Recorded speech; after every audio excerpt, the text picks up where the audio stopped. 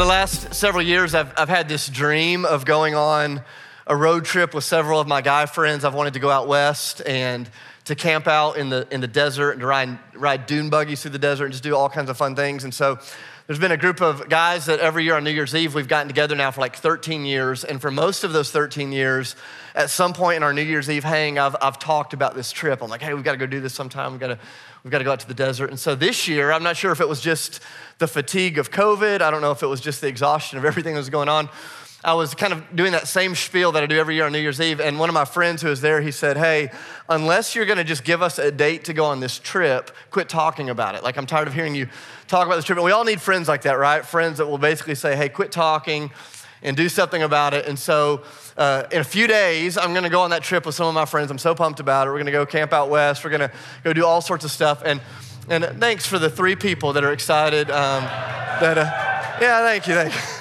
That my dreams are gonna be fulfilled. So I've been so pumped about this trip. And so Sydney and I, the other day, we were walking around the neighborhood, and she is the planner in our family. If you know us, that's not shocking. She is the one that knows the details. She's the one that probably keeps our family alive. She's amazing. And so we're walking around the neighborhood, and she just started asking some questions about this trip out to the desert. You know, just basic things like, where are you gonna stay? Have you thought about this? What are you gonna do? Have you thought about that? You know, she's just asking all of the questions in hopes that I'll stay alive kind of at the end of the trip. And so I could tell there's a little bit of concern. She wasn't trying to be pushy, but she was just kind of asking some questions. And so a few minutes into this walk around the neighborhood, all of a sudden she's just kind of, I see this just sense of peace come over her. I could just visibly see it in her face. And she said, despite all of my uncertainties, despite all of my fears, she said, it gives me so much hope because I know that you're going with Aaron, who he knows what he's doing. You're going with Lee, he knows what he's doing. You're going with Cully, he knows what he's doing. And you'll be the guy that'll tell stories and make them laugh around the campfire. And that makes me happy. And I went, wait. I'm like, I don't know if you meant that to be as insulting as it came across, but what I heard was the only reason that you are comfortable with me going into the wild is because I'm going with 3 actual men that actually know what they're doing, that actually know how to kind of help me get through it. She said, you know, I didn't like really think about it that way, but I'll never forget this. She said, but it's kind of true. It's kind of true. And we laughed so much about that over the last few weeks last few days, because the reality is what she was speaking is what I actually know. It's what she knows. Like, I'm not hiding from that. Like, I wasn't built for the wild. Like I wasn't built to survive in the wild. I love to watch Bear Grylls take other people into the wild. It's a phenomenon that we saw this year in the midst of COVID, that one of the most popular shows was the show Alone, where we sat at home on our couches in isolation and watched others survive in the wild. But I think most of us, if we were really honest, like, we know that we haven't been built to survive outside of the comfort and the safety and the predictability of the life that we've grown really accustomed to. This is true physically. This is true emotionally. This is true spiritually.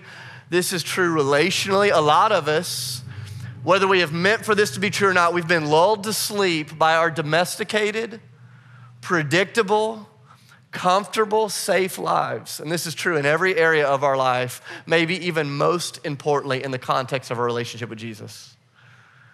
That when you take away the predictability of weekly gatherings, when you take away the ease of Christian community, when you take away the safety that comes with some of the rhythms that we've grown accustomed to, when you find yourself in the wild, unpredictable, undomesticated reality of life, I think a lot of us have realized that, hey, maybe we weren't built for the wild. And yet you can't get away from the reality that Jesus, some of his favorite work to do in the life of his followers is to lead them into the wild, to take them into the wilderness, and to form something in them that can never be formed in the place of safety, predictability, comfort, and domestication.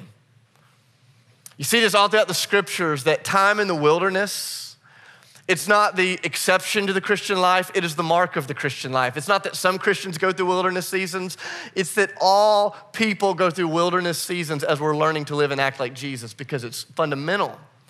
It's fundamental to what it means to become a follower of Jesus. There's something that only happens in the wild, kind of untamed spaces of life. And so God leads Israel into the wilderness after they come out of Egypt.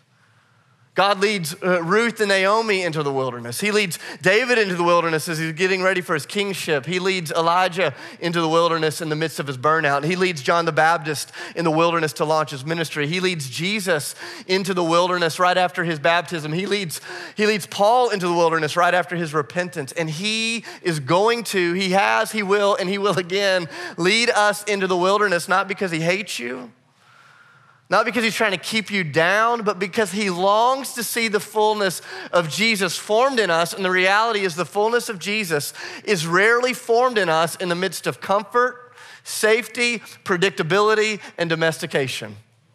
Welcome to Ethos. Right? Like, welcome to church. Like, this is the reality of the Christian life. And if we expect to pledge our allegiance to King Jesus and then safely coast into a journey of comfort and predictability, we've bought into the wrong story.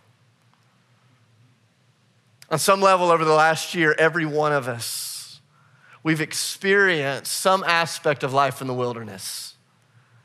We've experienced what happens when you're thrust into the unpredictable, untamable, undomesticated reality of you don't know what's coming tomorrow, you don't know what's coming next.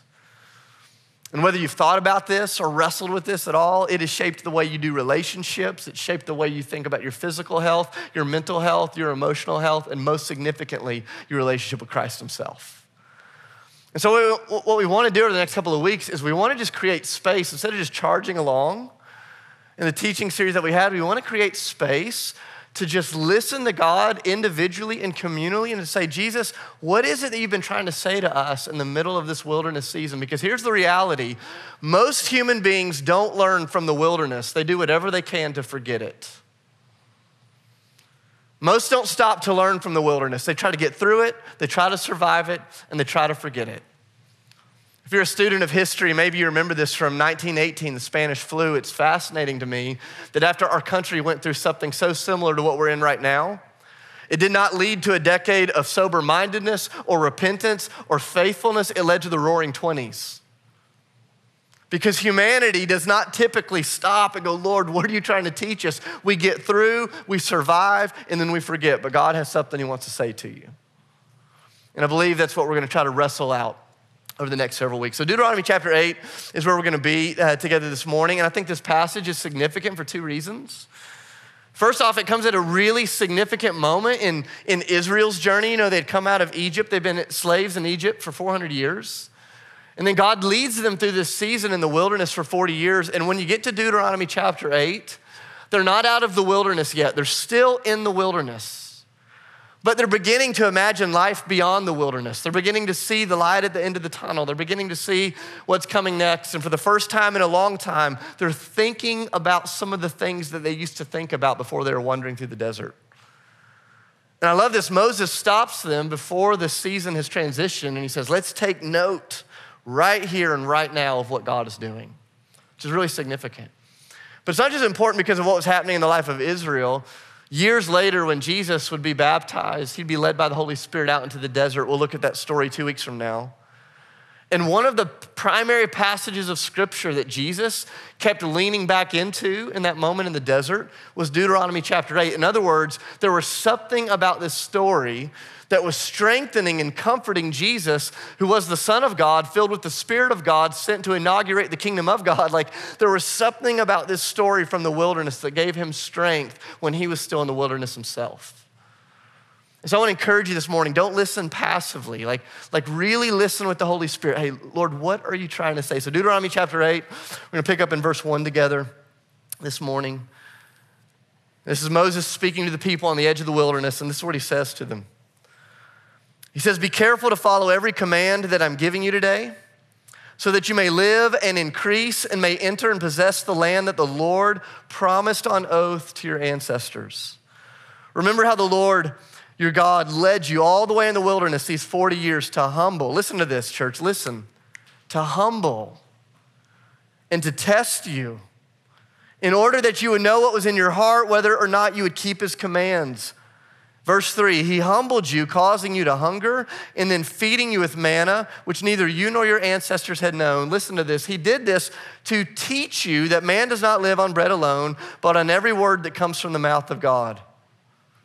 Your clothes did not wear out and your feet did not swell during these 40 years, so know deeply in your heart. He's saying, hey, pay attention. Let this soak in. Let it come all the way down into the deep spaces.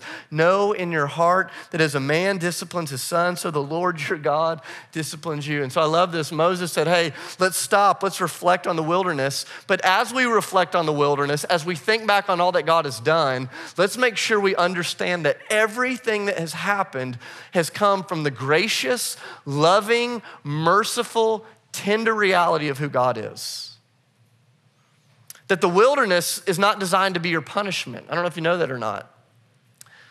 Israel did not get into the wilderness because they were being punished. They stayed there longer than they were supposed to because of their punishment. But they were actually led there by the kindness and the tenderness of God. Like the wilderness isn't designed to punish you. It's not God trying to hold you down. I love what Moses says here. He says, just like a good dad who loves his children, disciplines his kids because he wants the best for them, stop and take note of what's happened in the wild, undomesticated, unpredictable realities of the wild. So that you wouldn't leave on the table all of the stuff that God's trying to do in you. So he says, this comes from God who loves you, and he begins to reflect back. And I want you to just notice, Moses doesn't give an exhaustive list of what happens in the wilderness, but I want you to just look at what comes out of this chapter and to see if you resonate with any of it over the last year. If you take notes, the first thing that he gives kind of voice to, he says, in the desert, in the wilderness, God does this work of humbling us. He humbles us. That's what you see in verse 2. It says, the Lord led us there for 40 years to humble you. Now, I don't know what you did this morning. I don't know what your prayer life is like in the morning, but I would bet the farm, if I had a farm to bet, I would bet the farm that none of you woke up this morning, got out of your bed, brewed a cup of coffee and said, dear Lord Jesus, Son of God, humble me. It's not the kind of prayers we pray. We pray things like, Lord, bless me, encourage me, strengthen me, lead me, give me that job.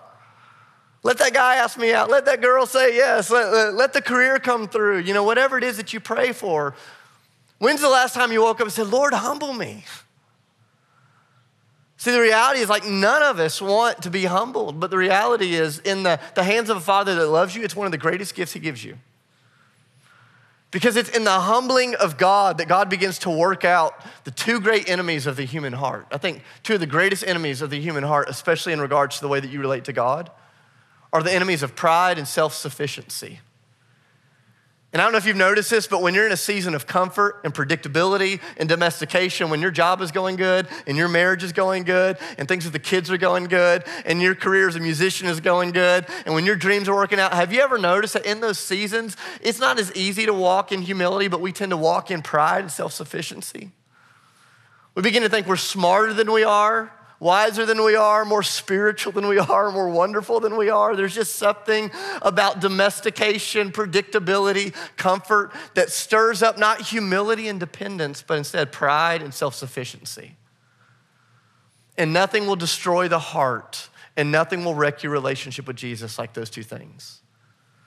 And so the Lord in his grace, he woos us out into the wilderness where all of a sudden in the wilderness you go, I don't have the skills to survive here.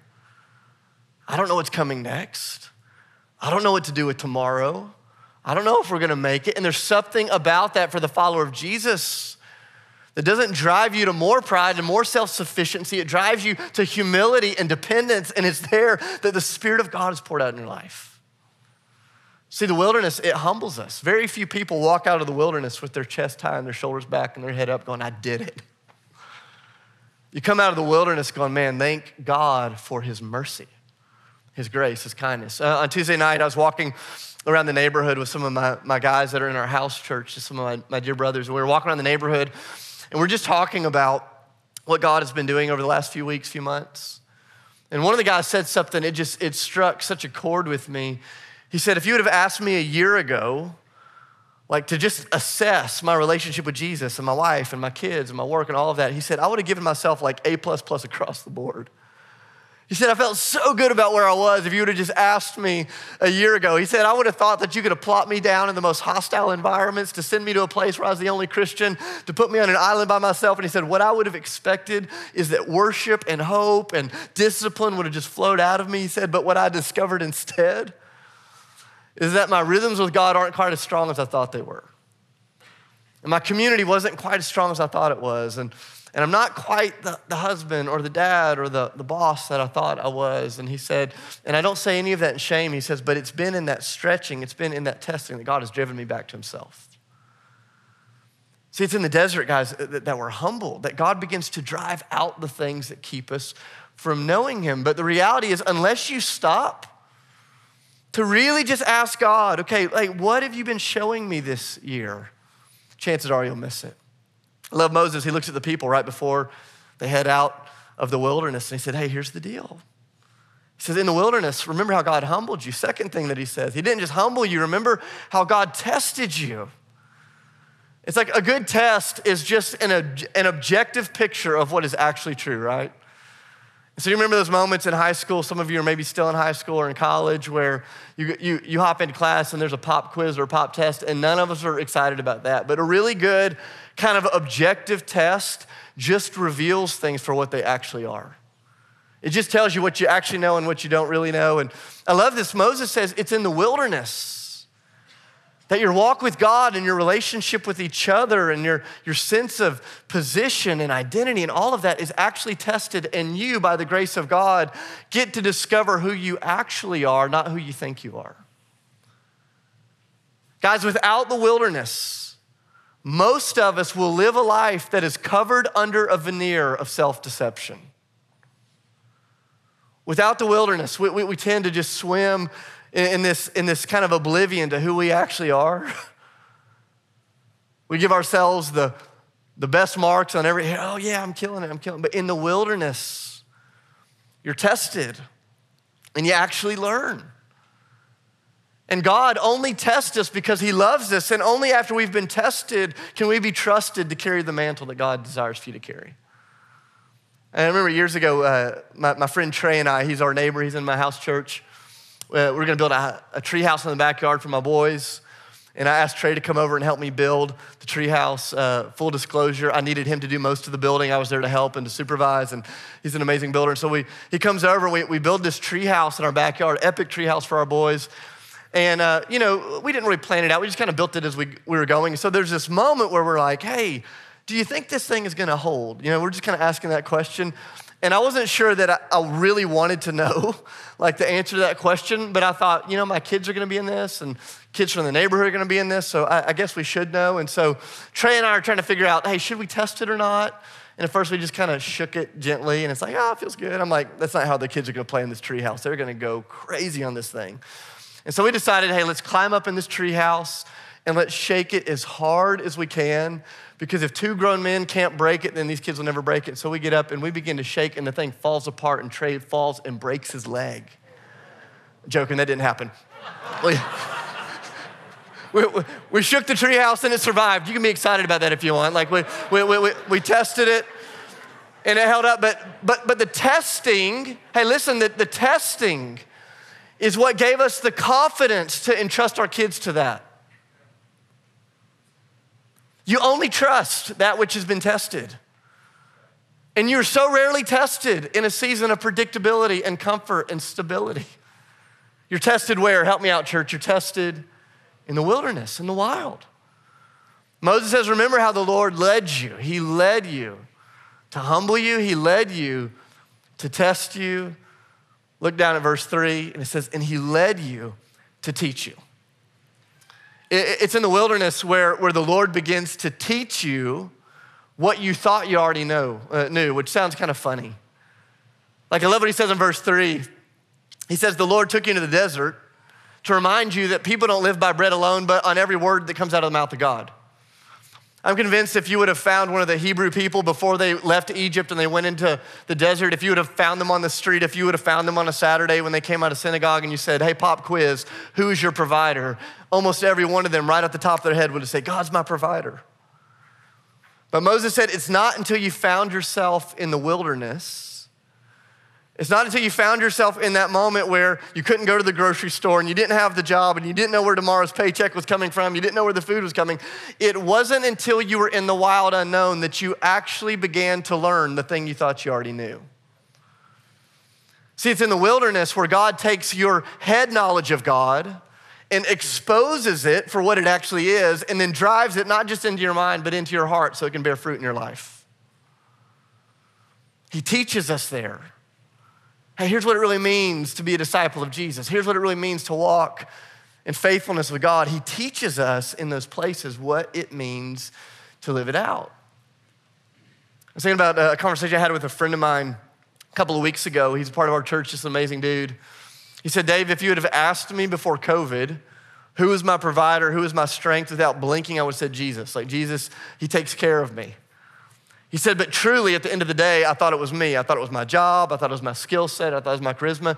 He said, 2 weeks into COVID, I lost a job I thought I could never lose. 13 months later, I still have not found a job to replace it.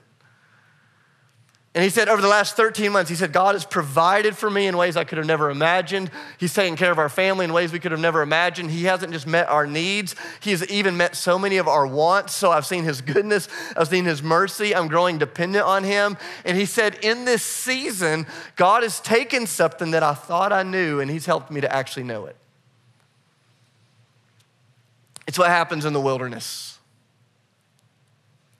God takes your theoretical faith and he makes it concrete and he makes it real.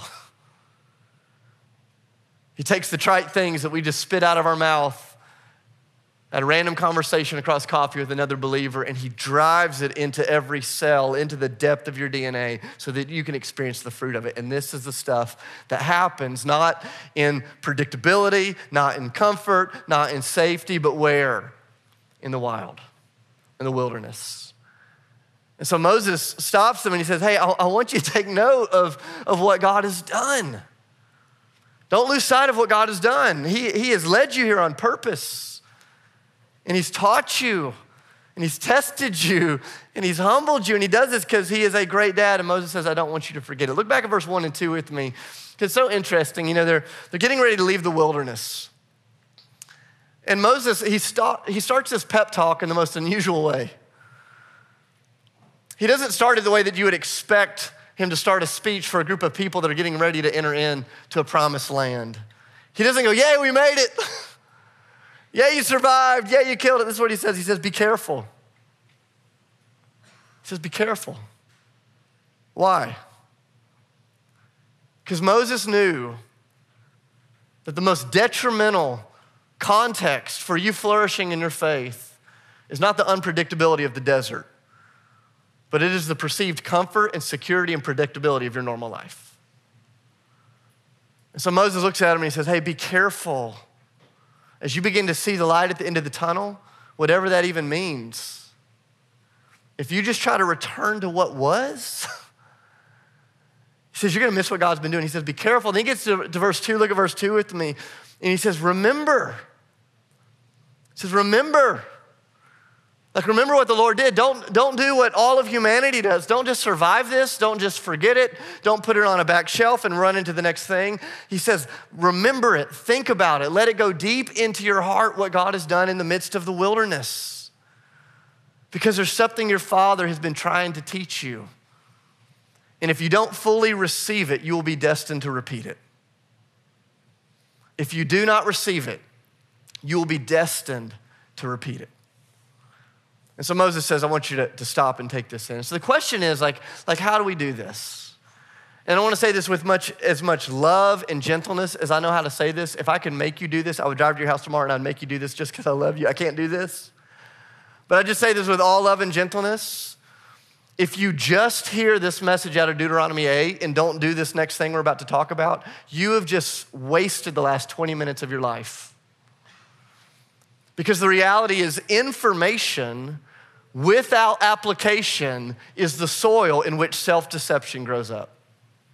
And so you can sit in church and hear a message and go, oh, I like that. That made me feel good. Oh, that challenged me. And then go about your life and you never grow and you don't know why, because information without application will lead you towards self-deception.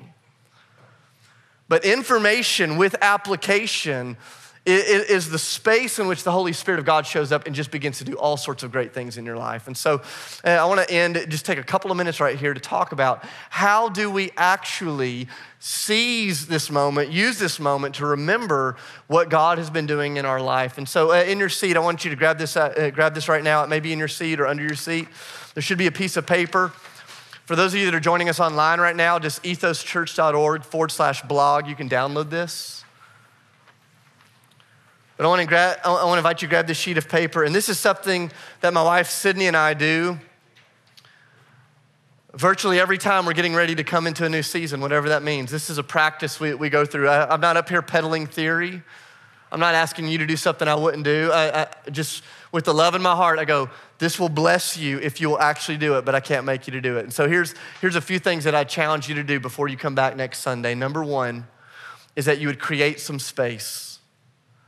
That you would create some space in your life to really hear from God, to let God speak to you in regards to what's been going on the last year. What I would argue is that today, before the sun goes down, you need to pull out your calendar and you need to decide when and where. I would encourage you to put something on your calendar before Wednesday of this next week. I mean, like while it's still kind of fresh on your mind. I would encourage you to set aside at least a 2-hour block of space. And some of you just like almost choked when I said that. You're like, I don't have 2 hours. I bet you have 2 hours. You can give up some TV or a movie or something or whatever it is. Some of you are maybe going, hey, I don't have 2 hours. Then take 4 30-minute blocks. I'm just telling you, fight for this space because the reality is you cannot remember that which you have not slowed down long enough to recognize. You cannot remember what God has done this year if you will not slow down long enough to recognize what it is that he's done. And so I want to challenge you, start by creating some space. Put it on your calendar, make a note of it, say, hey, I'm gonna do that. Second thing that you'll see on this piece of paper, it's not just about creating space, it's about in that space, reflecting deeply with God. Reflecting deeply with God. Get a journal, get a piece of paper, get a hot cup of coffee, go somewhere quiet, put your phone away, get your computer away, like get away from distractions. If you're married with kids, take turns doing this so the other spouse can watch the kids. Like get away and reflect deeply with God. I've put some questions on this piece of paper that Sydney and I use as we go into a season of reflection like this. Those of you that are type A, you're looking at this going, wow, that's a lot of questions. Do you have to answer all of them? No, you don't. They're just designed to get you started, just designed to kind of get your heart and your mind working. Add questions to it. If one of them grabs your attention more than another, sit in that question as long as you need to, but create some space.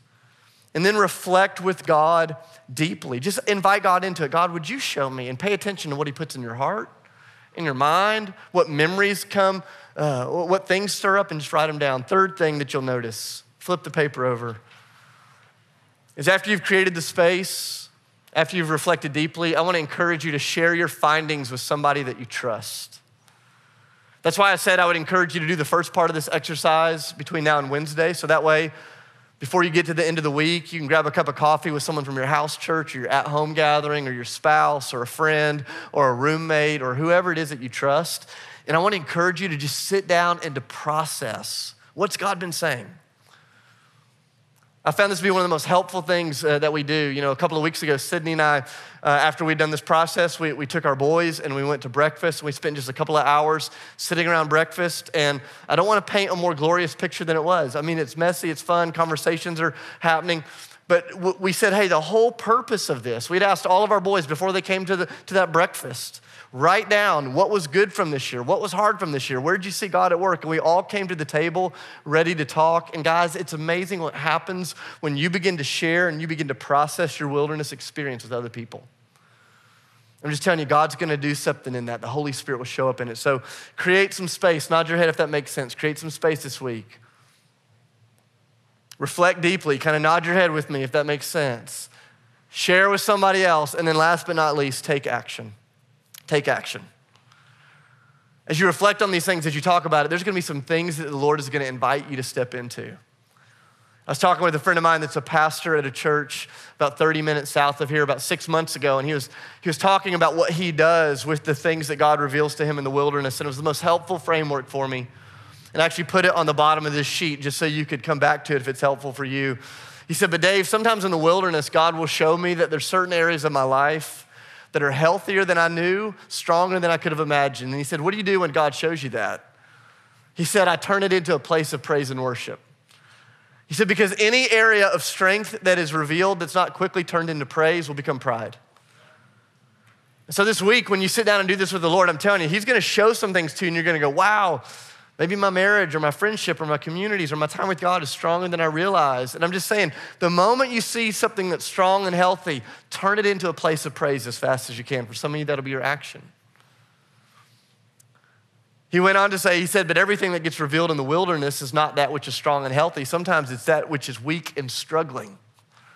And I said, what do you do with the things that are revealed to be weak and struggling? He said, those things, he said, I share it with God, I share it with others, and then I ask the Lord to help me make a plan for strengthening it. So if I'm not the kind of dad that I want to be, I ask God to help me become a stronger dad. If my rhythms with the Lord aren't what I want them to be, I ask him to help me make stronger habits in the morning. He said, I make a plan for strengthening that which is weak, giving praise for that which is strong. And last but not least, he said, but it's not just the strong and the weak that comes up in the wilderness. He said, it's also a place where God shows me my sin. And he said, and what do I do with my sin? He said, I repent. He said, and when my sin comes to the surface, I ask God for forgiveness. I share it with my community and ask for strength. And then in the context of the people that I'm walking with, I ask that God would help me walk in the freedom that Jesus has purchased for me on the cross. And guys, I cannot make you do this. I wish so badly I could. I'm just telling you, something happens in us when we don't just go through the wilderness, when we don't just survive it, when we don't just forget it, but when we stop with God, say, God, would you speak to me? When we look across the table at another human being, saying, hey, would you help me to see what you're seeing, hear what you're hearing? And then together we move forward in action. It's amazing what God's gonna do. And I believe God has so much more for us as a church family than merely escaping the past year and getting back to normal. But I'm convinced we won't know how to see it unless we as individuals are learning how to remember what he's done. And so next week we're gonna come back together, and what I'm praying is that every one of you will have done this before we get back together, whether you're online or with this in person, that you will have leaned into this, that you will have tried this. And next week we're gonna talk about how do we bring all of those discoveries to Jesus? How do we let Jesus lead us through that? But before we go into any of that, I just want to read this passage of scripture over us as we prepare for communion this morning. Before we do any self-reflection, before we ask God to speak in our lives, just listen to these words out of Hebrews chapter 4. I love what Hebrews chapter 4, verse 14 says. It says, therefore, since we have a great high priest who has ascended into heaven, Jesus, the Son of God, let us hold firmly to the faith that we profess, for we don't have a high priest who is unable to empathize with our weaknesses, but we have one who has been tempted in every way just as we are, yet he did not sin. So because of that, let us approach God's throne of grace with confidence so that we may receive mercy and find grace to help us in our time of need. I love this moment where the author of Hebrews says, hey, here's the deal. Sometimes it's scary to face our wilderness experiences because we know who we've become in the wilderness. He says, but Jesus, your great high priest, who is in the wilderness just like you, who understands you so deeply, unlike you, he didn't sin, he didn't falter, and he brings his strength to the table, not to taunt you or to hold it over you, but to offer his grace, his mercy, and his kindness. And so guys, before we do anything else this week, we're gonna take the communion together. We're gonna receive the communion together. And I wanna invite you to get it out right now.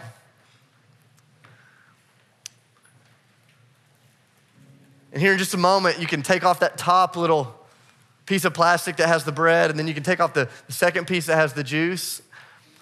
And here in just a moment, I'm gonna encourage you to turn to somebody next to you and spend some time just praying. For those of you that are online, we're gonna, here in just a moment, send you with some instructions on how to take communion together.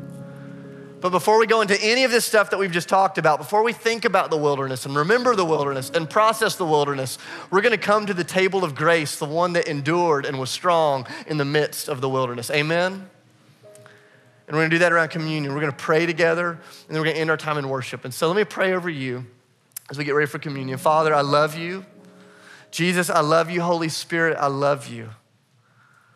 God, for those that are at home on their own, who are gathered with others, for those that are in this room, Lord, in the name of Jesus, by the power of the Holy Spirit, would you draw near to us? Would you just begin to illuminate the areas where you've already been at work in the midst of this wilderness season? Father, we acknowledge that we are not through the desert, but we recognize that the culture all around us is beginning to at least think beyond the desert. And God, as your people, we just acknowledge we do not want to forget what you've been teaching us here. Show us, Lead us. But as you do that, God, would you show us your tenderness, your kindness, your mercy, your grace, the way that you've been with us every step of the way.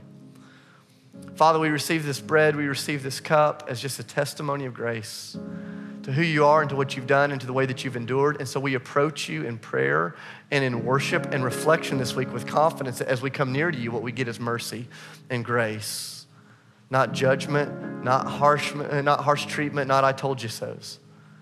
So Jesus, we thank you for who you are. And it's in your name we pray, amen.